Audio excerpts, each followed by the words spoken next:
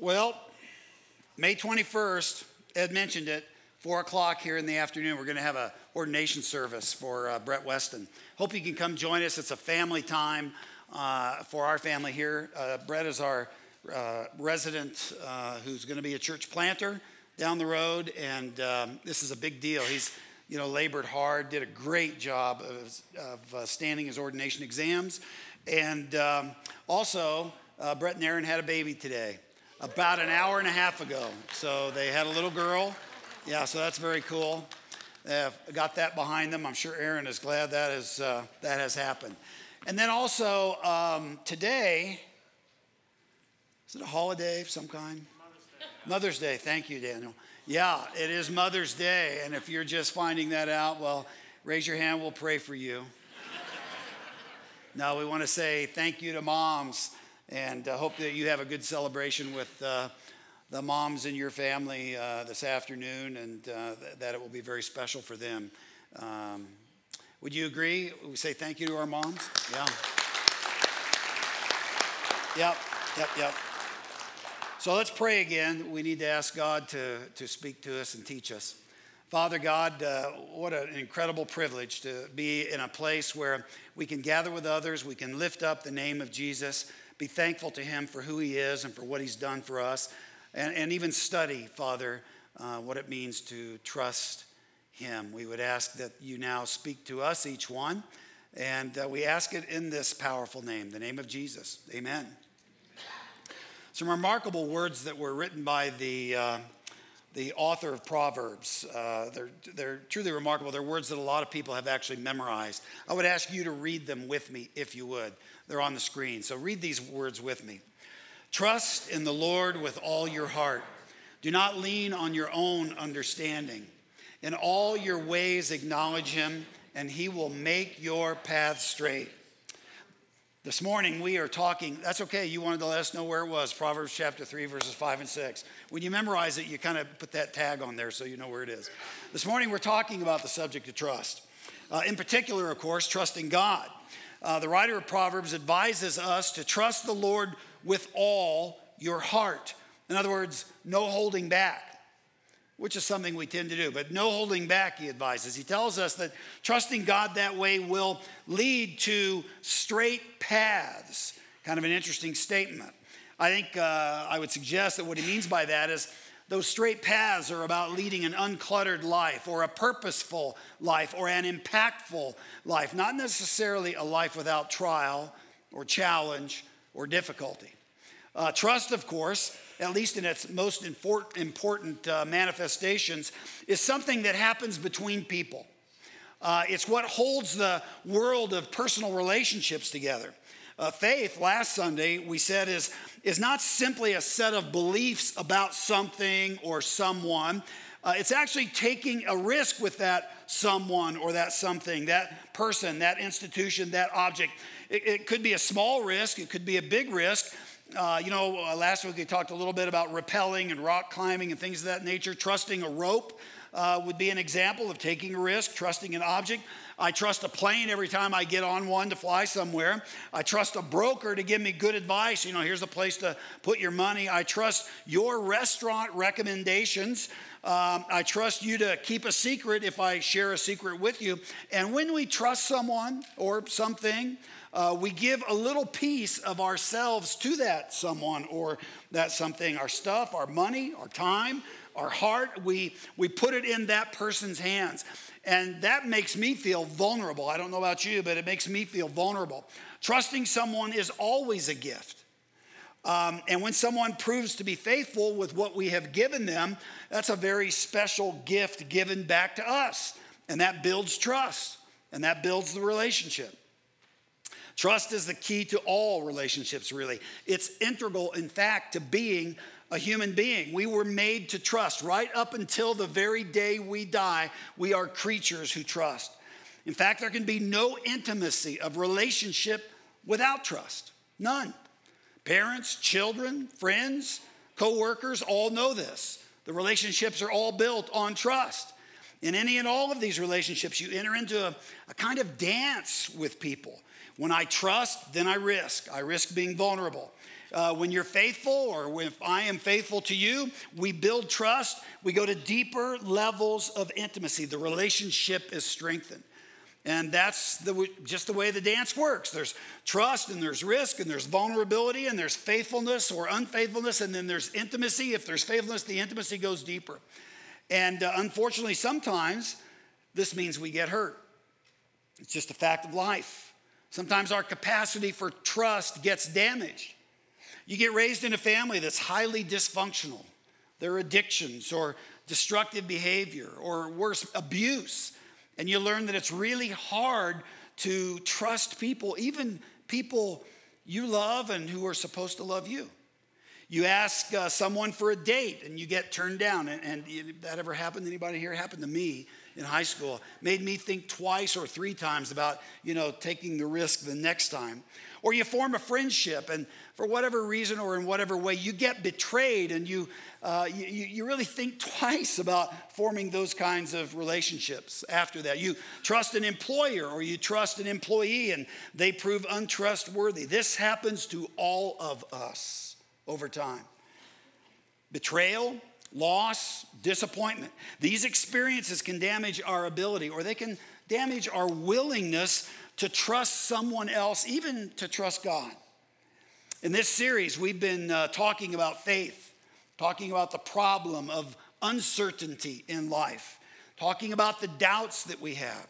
And we have said that working with our doubts is just a normal, healthy process and part of being a human being. If you're a human being, you don't get to live with absolute certainty about very many things. We have talked about the fact that our doubts can even lead us to places of greater faith, places of deeper trust. But I also need to acknowledge that there are ways that we can respond to the doubts that we have that are not helpful. Ways of responding that do not lead us to places of greater clarity or greater confidence.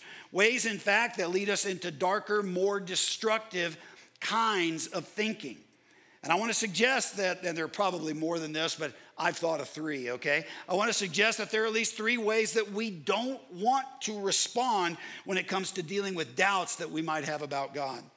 And I would suggest that those ways are skepticism, cynicism, and hardened unbelief. Now, as I said a moment ago, human beings are created and designed for relationships of trust. When God made human beings, he gave us a certain amount of freedom, a certain amount of choice. And he told Adam, for example, you are free to eat from any tree in the garden, but you must not eat from the tree of the knowledge of good and evil. For when you eat of it, he said, you will certainly die. In other words, God says not every choice is good for you. You're free to choose, but you're not going to have to, but you are going to have to risk trusting me for what will lead to an abundant or a good or a fruitful life. Even in the garden, this was true. Even before sin entered the picture, this was true. Even in the garden, there were apparently some questions, some uncertainties. How much does God love me? Does he have my best interest always at heart? Is he going to provide everything for me that I need? Does God want the best for me? And the serpent comes and preys on those very uncertainties. He says to them, did God really say you must not eat from any tree in the garden? Which of course is not what God said to them. The serpent's tactic is pretty clever. He calls into question God's trustworthiness. He tries to suggest that God is being kind of stingy. God is holding back, not giving them everything that they might enjoy or that they might need. That God does not have Adam's best interest at heart. God is withholding something is the suggestion. It's the subtext. And if that's true, that would certainly call into question God's trustworthiness, wouldn't it? Now, frankly, this is always what the evil one does. Basically, this one thing, he tries to cast critical doubt on God's trustworthiness. And as we all know, in this case, it worked. Adam and Eve could have taken their confusion or whatever it was, frustration, questions, what have you. They could have gone to God and said, God, we have a situation here. We're a little troubled. We're not sure what's going on. We're trying to understand this issue with the tree. We'd love to talk. Could you give us more information? We're trying to figure this whole thing out. It occurs to me too, they might have also asked, and why is a snake talking to us? They didn't ask that, but that's just my thought. So I would have asked it. But anyway, Lord, until we hear from you on this, however, we will trust you enough to stick to what you've said. They could have had that conversation with the Lord. And I would suggest that obedience like that would have been great. It would have worked. It would have actually built trust between them to communicate about what their concerns or fears or questions were. But as you know, Adam and Eve moved in a very different direction. Instead of moving towards God in trust and faith, putting their lives into his hands, saying, we'll do what you tell us to do. We'll trust even though we don't fully understand at this particular moment. Instead of doing that, they moved away from God in fear, in distrust, in self-reliance. They figured they knew better. And when they did that, they found that what God said would happen did actually happen. Spiritual death and separation. In fact, when they made this decision together, their whole world instantly changed. They start feeling and doing things they had never done before. They're suddenly ashamed. They had never been ashamed before. Ashamed of their nakedness. They feel guilt. They had not felt guilty before. They blame each other. They blame the serpent. They're afraid. And then we find them even hiding from God who comes looking for them. They are separated. And they are distant from God. And what's worse, they have even more doubt and uncertainty now. It's sadly ironic that what they do creates an even worse situation.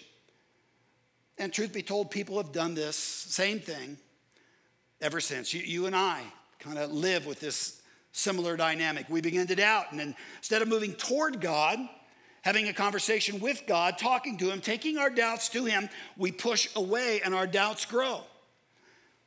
And our faith withers. And our hope fades. And I would suggest to you what this is doubt gone bad.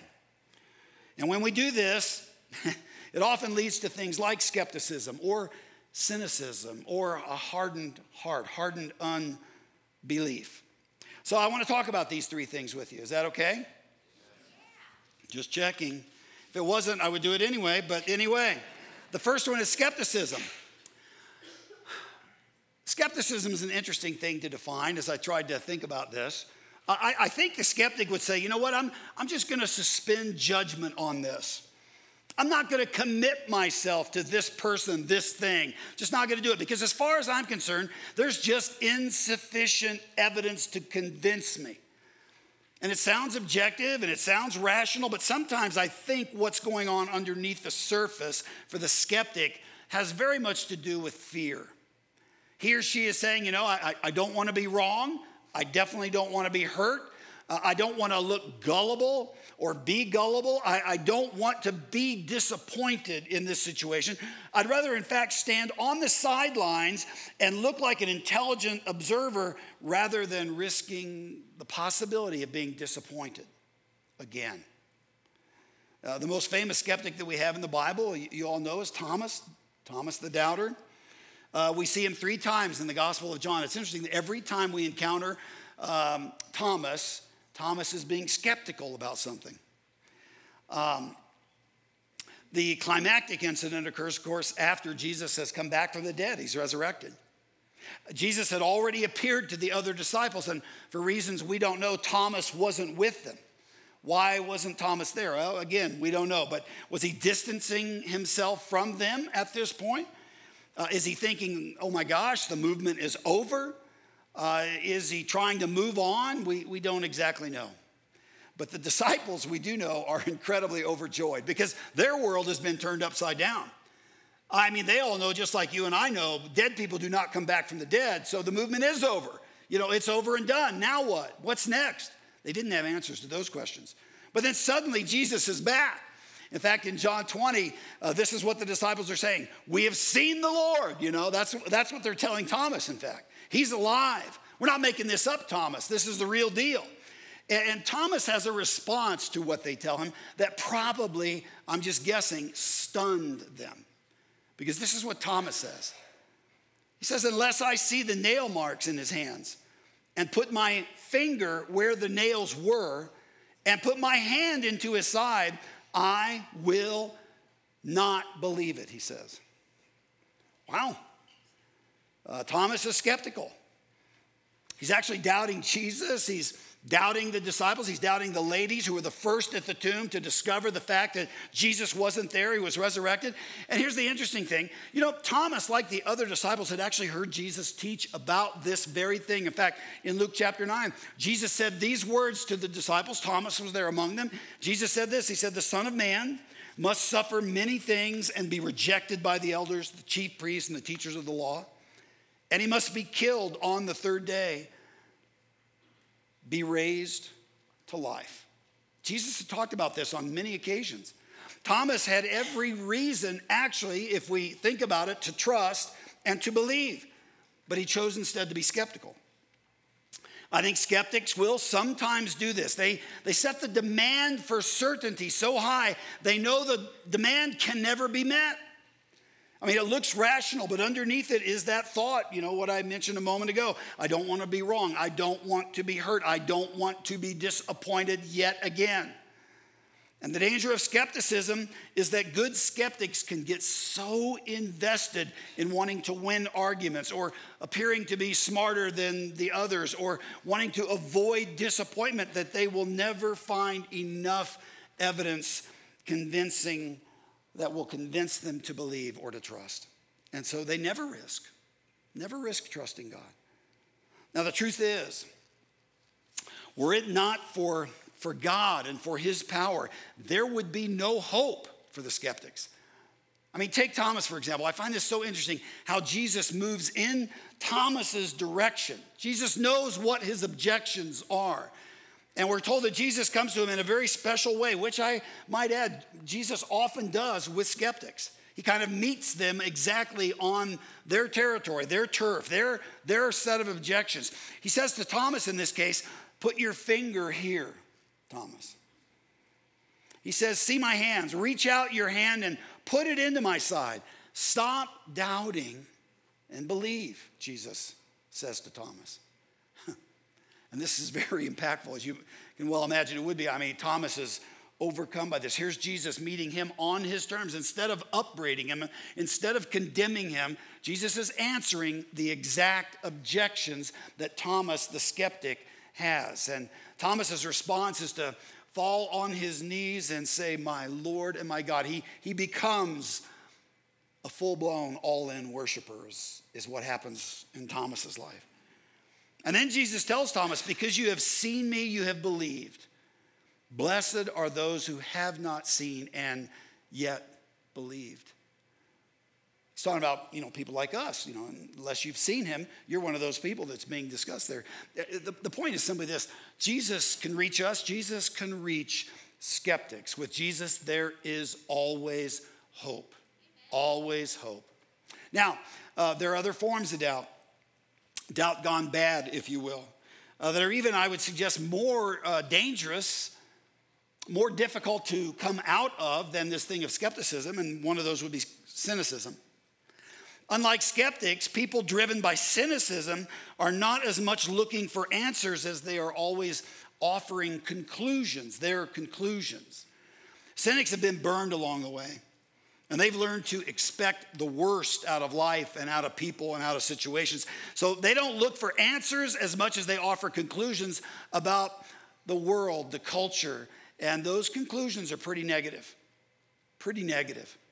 They say things like, life is never fair. They'll say things like, you can't trust people. Not anybody. Don't ever trust them. They'll say things like, don't get your hopes up or guaranteed you'll be sorry. Because they know bad things always happen to good people. That's kind of a tenet of cynicism. So, a good God, the idea of there being justice in the world, the idea of there being fairness or that someday all things will be sorted out, that frankly is just wishful, foolish thinking, says the cynic. I wonder, do you ever think like that? Are you sitting next to someone who thinks like that? You can jab them in the ribs if you want. You know, there are examples of the cynic in all kinds of literature. If you've ever read Othello, Iago in Othello is definitely a cynic, perfect example of a cynic. I was told that I'm mispronouncing this. Now I don't remember how to pronounce it correctly. Thénardier in Les Mis, you know, the crook, perfect example of the cynic. Ivan Karamazov and Brothers Karamazov, perfect example of the cynic. Usually these folks think the way they think because of previous pain or disappointments, because of the things that have happened in their life or that life has done to them. And it leads them to a rather self-centered, kind of amoral, despairing kind of life. They've learned that they better say and do things to advance themselves because no one else will, you see. And sometimes they excuse their behavior, the way they respond to others or to the needs of others, their insensitivity, their cruelty, their disinterest. Because after all, nothing really matters except me, making sure I'm taken care of. And in this way, I think too, cynicism is kind of a cover to avoid having to accept any kind of responsibility for anything happening around them. I think I'm right in saying that perhaps when we open the Bible, Pontius Pilate is an example of a cynic. In Jesus' day, Pontius Pilate was the highest ranking Roman official in Judea, in that area. He was educated, he was powerful, he was certainly very, very wealthy. And so when Jesus, a simple Jewish carpenter, is drugged before him, and Jesus makes the claim that he could testify to the truth. You read it, that's essentially the claim that Jesus makes. Do you remember how Pilate responded? He says, "What is truth?" Remember that? What is truth? That's the cynic. No one knows truth. No one can be certain of anything. What kind of knowledge do you think you have? What kind of difference do you think you're going to make? Why don't you stop trying to save the world, Jesus, and all of this trouble would go away for you? You see, Pilate is not so much seeking answers as he is trying to avoid responsibility and keep himself out of the political and religious mess that he's surrounded with. He doesn't want to wrestle with the truth. That's the point. We read in Matthew 27, it says, when Pilate saw that he was getting nowhere, and that instead an uproar was starting, he took water and he washed his hands in front of the crowd, and he said, I'm innocent of this man's blood. It's your responsibility. In other words, Pilate's, passing this off, trying to, on others. I'm washing my hands of this, not my problem.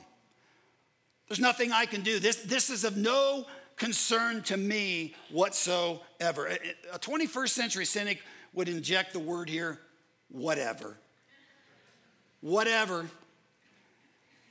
And I would just say to you, folks, cynicism is a very bad, rather empty way to live.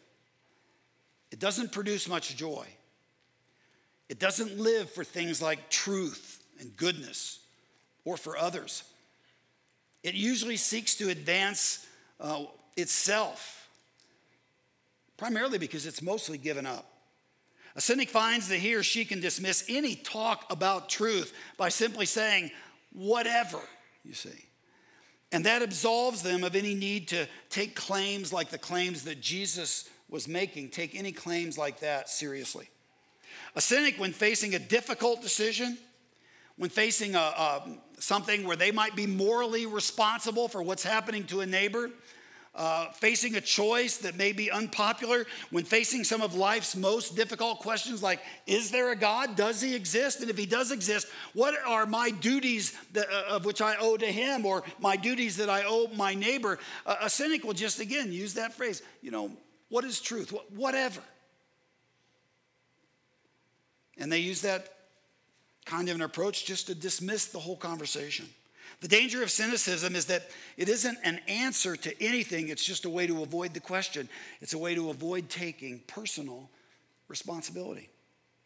And it often leads to a very disillusioned, self-absorbed kind of life, because the only time you really care about anything is when it affects you personally.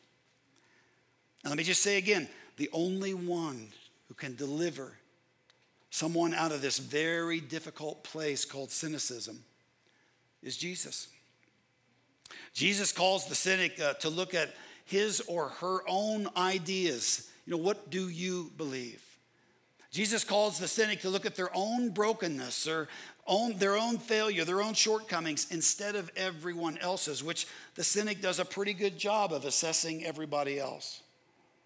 Everybody else is broken. Everybody else needs fixing. Everybody else is a mess. In John 18, it's interesting to me how Jesus interacts with Pilate. Pilate asks Jesus this question, "Are you the king of the Jews?" He wants to know. That's what they're accusing him of. And Jesus right away fires right back and says, "Is that your own idea?" He wants Pilate to process his own idea. "Or did others talk to you about me?" And then Pilate tries to deflect. Again, "Am I a Jew?" Pilate replied, "It was your people and your chief priest who handed you over to me. What is it you have done?" he asks. And Jesus is very direct, very honest. In fact, the conversation that Jesus has with Pilate here is quite a bit more direct than his conversation with just about any of his other accusers, where he oftentimes just remains silent. Jesus responds back to Pilate, "My kingdom is not of this world. If it were, my servants would fight to prevent my arrest by the Jews. But now my kingdom is from another place." "You are a king then," said Pilate. And again, look how Jesus responds. Jesus says to him, "You are right in saying I am a king. In fact, for this reason I was born, and for this reason I came into the world, to testify to the truth." There is truth. I'm here to testify about it. And everyone, he says, on the side of truth listens to me. Remarkably clear, remarkably direct.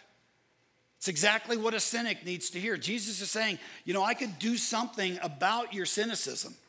I can give you a truth worth living for. I can give you a reason to love and to serve the people around you. I can make your life be about more than just you, Pilate. That's what he's saying. And that's really the only cure for cynicism. It really is. Otherwise, the cynic will just become more and more judgmental and disillusioned and discontented and self-absorbed. And sadly, Pilate responds with a deflection. What is truth? We don't know what happened in the life of Pilate. Almost certainly he did not become a Jesus follower. At least he didn't in this particular moment in time. If he did, it would have been later in his life. But I have a hunch, and it's all it is. I have a hunch this little conversation that Pilate had with Jesus haunted him the rest of his life. That's a hunch. Because Jesus was one of the very few people that ever came right back to, what are your ideas, Pilate? What do you think? There is truth. You can know it. And he who believes in the truth listens to me, you see. I don't know. Just my hunch. Now, there's one more thing we need to talk about. One more destructive direction that doubt can take you, and that's this thing of hardened unbelief. You still with me? This is a pretty severe case of doubt gone wrong, right? When you get to the place of hardened unbelief. Hardened unbelief is a refusal to trust. It's not uncertainty about some intellectual question. It's not an honest wrestling with real questions. It's actually it's a settled decision of the will is what it is. The condition of a person in hardened unbelief is not just that they don't believe, it's that they won't believe.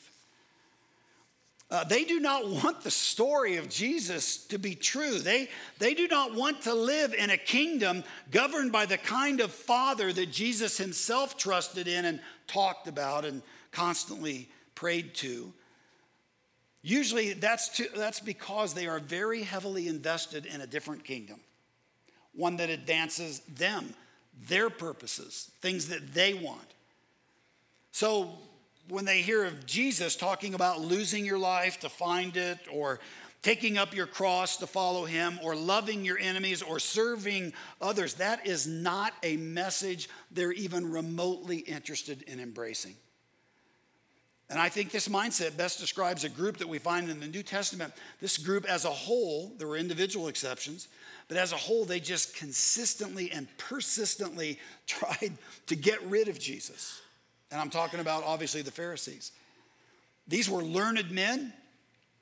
They were knowledgeable of the Jewish scriptures.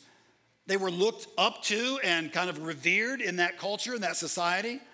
They had social, political, and spiritual power. And to be honest with you, they felt really good about all this. This was good as far as they were concerned. And consequently, they didn't want anyone or anything changing the system, especially a nobody like a Jewish carpenter, a nobody like Jesus, somebody who hadn't come from the right families, somebody who did not have the right educational pedigree, somebody who didn't seem to appreciate their exalted status before the people. Do you know that Jesus had actually insinuated that the Pharisees were just like everybody else? They too were sinners in need of rescue, in need of spiritual change and transformation. Jesus went around saying that was the status of everybody, all people, everywhere. Kings, counselors, governors, rich young rulers, demon-possessed, blind, mutes, and even the Pharisees. Everybody had the same problem.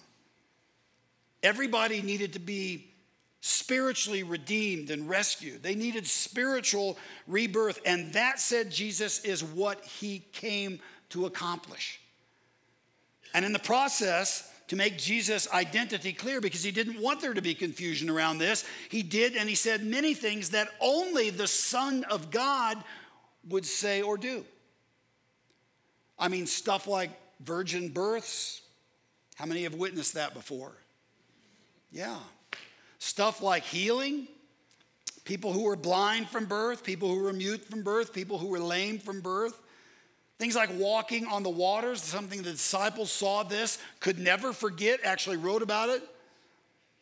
Things like calming a storm, raising the dead, coming back from the dead himself. You know, all of these things, incredible things, all evidence and testimony to him being the Son of God, the Messiah, the one who is the truth. And yet we see the Pharisees respond to this kind of thing in typical fashion, the way somebody who's hard-hearted does. In Matthew chapter 12, I want to read this to you and ask you to listen carefully. In Matthew chapter 12, there is this encounter. And it's in the context of indisputable evidence of Jesus' identity. We read this, that then they brought him a demon-possessed man who was blind and mute, and Jesus healed him so that he could both talk and see. And all the people were astonished. And they said, could this be the Son of David? This just might be the Messiah, the one we've been waiting for, they're thinking. But look at the contrast. But when the Pharisees heard this, they said, it is only by Beelzebub, the prince of demons, that this fellow drives out demons. Jesus knew their thoughts, and so he said to them, and here again, it's so interesting. He's dealing with people with hard hearts, and yet he moves in their direction to address their objections and to try to correct their thinking. Well, it's incredible grace is what it is. He says, every kingdom divided against itself will be ruined, and every city or household divided against itself will not stand. It's just a fact. If Satan drives out Satan, like you're accusing me of being here, doing this by the power of Satan, then he is divided against himself. How then can his kingdom stand? And if I drive out demons by Beelzebub, by whom do your people drive them out? So then, they will be your judges. But if I drive out demons by the Spirit of God, then the kingdom of God has come upon you. So be warned, he's saying.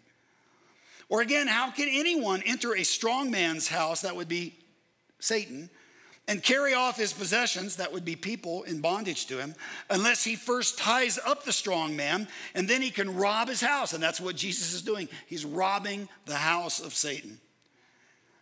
It says, he who is not with me is against me. He's making the demarcation clear to these Pharisees who are against him. He who is not with me is against me, and he who does not gather with me scatters.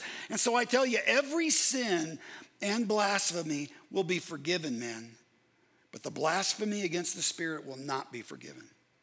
Anyone who speaks a word against the Son of Man will be forgiven, but anyone who speaks against the Holy Spirit will not be forgiven, either in this age or in the age to come. Wow. These are people attributing the very work of God, God the Holy Spirit, to the evil one, to the devil. I mean, they're witnessing what's going on right in front of them, but they're coming to the conclusion that the devil is doing this, not God. And that, says Jesus, that's unforgivable. An informed, willful denial of the true identity of Jesus, refusing to accept any evidence, attributing Jesus' authority and Jesus' power to the evil one. That is the quintessential definition of hardened unbelief.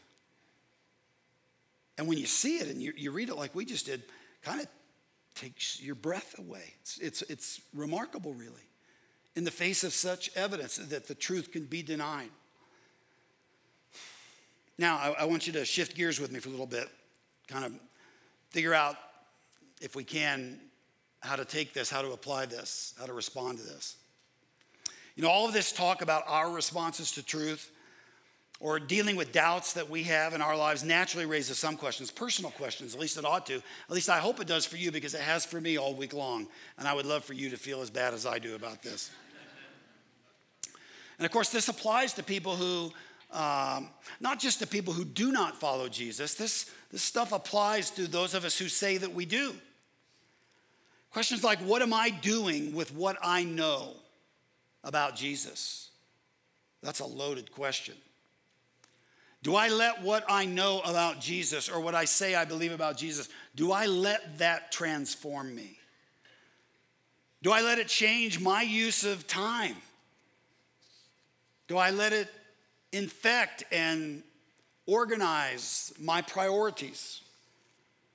Do I let it affect the things that I treasure? Does what I know about Jesus translate practically into how I live my life? That's kind of the question for many of us. Or, and here's the part that was bothering me all week, or do I say one thing, you know, I believe, like we were saying earlier, but then I actually live a lot like a skeptic. No, I can't really know. Not going to really commit. Or like the cynic. Yeah, I just don't care. What I really care about is me.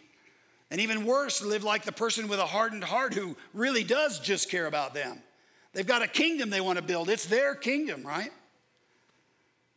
You know, we can all claim to follow Jesus, and the truth be told, most of us here do. But do we really trust him? Another way of asking that is, do we really obey him? Do we really follow him? This was bothering me all week as I was examining my own heart on these things. Are we so invested in living our own lives the way we want to live them, doing our own things or building our own kingdoms, that we really don't care that much about his or about him? And so I would just ask you to reflect on this. And I would ask you, is Jesus saying anything to you?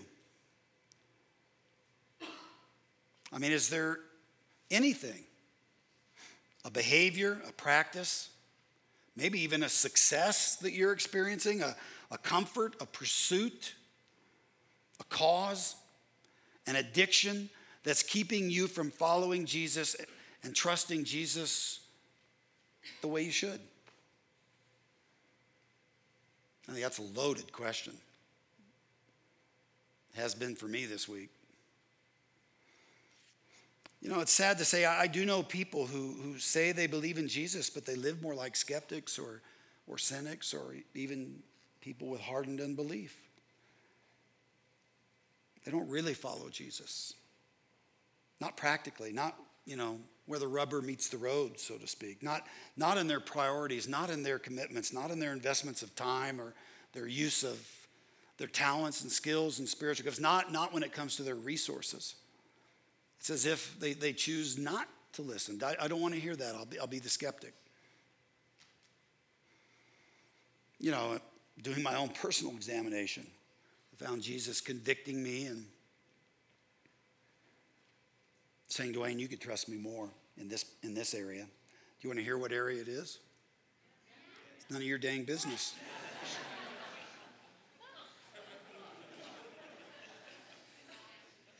Yeah, mind your own business on that. I mean, I'll share it with the people I need to share it with. But here's the thing.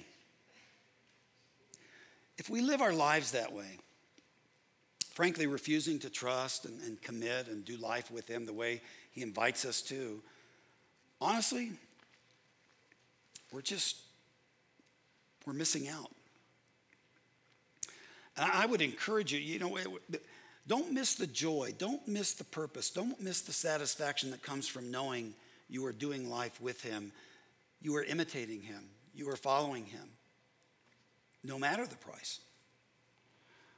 And I would encourage you, don't ignore his voice. If he's saying anything at all to you in any area, don't live your life keeping a distance from Jesus. That is what the skeptic does. That's even in a worse case, that's what the cynic does. That's what the person who's living a life of hardened unbelief does. I don't care what he says. I'm going to do this. I want you to listen to him again. I mean, this passage is so insightful. We've become almost too familiar with it, so much so that we kind of take it for granted. This is Proverbs 3 again. Trust in the Lord with all your heart. Hold nothing back. Do not lean on your own understanding. Aha! That's the problem, isn't it?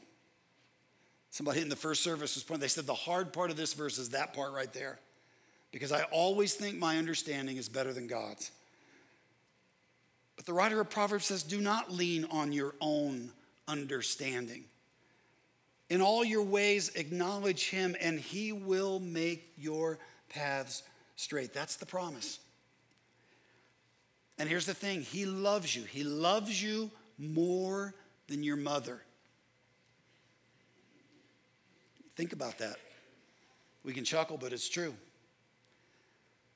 He calls you to a place of trust and repentance and faith. He calls you to a love-filled relationship. He calls you to a life of meaning. And so this morning, if you're hearing God calling you at all, if you're feeling any kind of tug from Jesus on any of these things we've been ranging over, understand that is God the Spirit speaking to you, supernaturally working in your life, calling you to himself, just the way Jesus called Thomas, Pilate, and the Pharisees. Because he loved all of them, the way he loves you and me. And this morning, again, you have an opportunity to move towards God as opposed to away from him. This is what Thomas did. This is even what the Pharisees did. In spite of the kind of the collective mindset of the Pharisees, there were many exceptions. Many of them became followers of Jesus. We read in John 12 that many, even among the leaders, in particular the Pharisees, believed in him. They decided there's no better one to trust. There's no better way to live. We've got to change. And I would remind all of us that we can do that right now. You can do that right where you sit. You can do that in prayer. You can tell Jesus that, Jesus, I am listening. I hear what you're saying to me. And Jesus, I need your help. And you can tell him that you want to obey and you want to trust. You want to listen. You want to believe. He loves that prayer. You tell him you pray that prayer, he will come into your life and he will strengthen you. He will give you what you need to reorder your priorities or make appropriate commitments, whatever area he's speaking to you about. Last Sunday I asked people to raise their hand. We don't often do this, but for those who were making a commitment to Jesus and making some commitment that God wanted them to make, we had over a dozen people respond to this. And I would just say to you, if God is speaking to you in some way this morning, respond to him, listen to him. Don't ignore the movement of the Spirit of God in your life. Because when we do, that starts us down a path of skepticism and cynicism and even hardened hearts. Now, I'm going to ask you to just bow your heads with me. If God is speaking to you on a range of things and you are listening to him, I would really like to pray for you. And I would just ask you to raise your hand. just raise your hand as an identification of the fact that God is at work and he's talking to me. And wow, okay, wow. Let me pray for you. Father, we believe in the supernatural. We believe that you can speak to us and guide us, obviously, most clearly through your word, but oftentimes through messages we hear, through friends who love us, family. And Lord, we want to get better and better at tuning our ear to hear clearly from you. And I thank you, God, that there are some here this morning that you are communicating with about commitments or steps or things that they might need to do. And I just pray for them, God. I pray that the word that has been spoken would fall on good soil, and that, God, you would keep the evil one away, who we are told sometimes comes and snatches the seed. God, may that not happen in us. We want to be a community that's getting better and better and better at hearing from you and then obeying you and trusting you and doing the things that give you glory and give you honor. We all need help with this, Father. And I pray for these folks that raise their hand.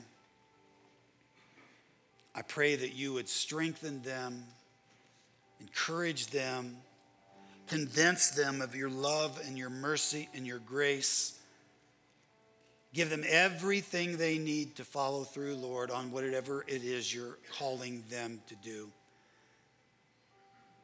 And may you continue your work in us as a community.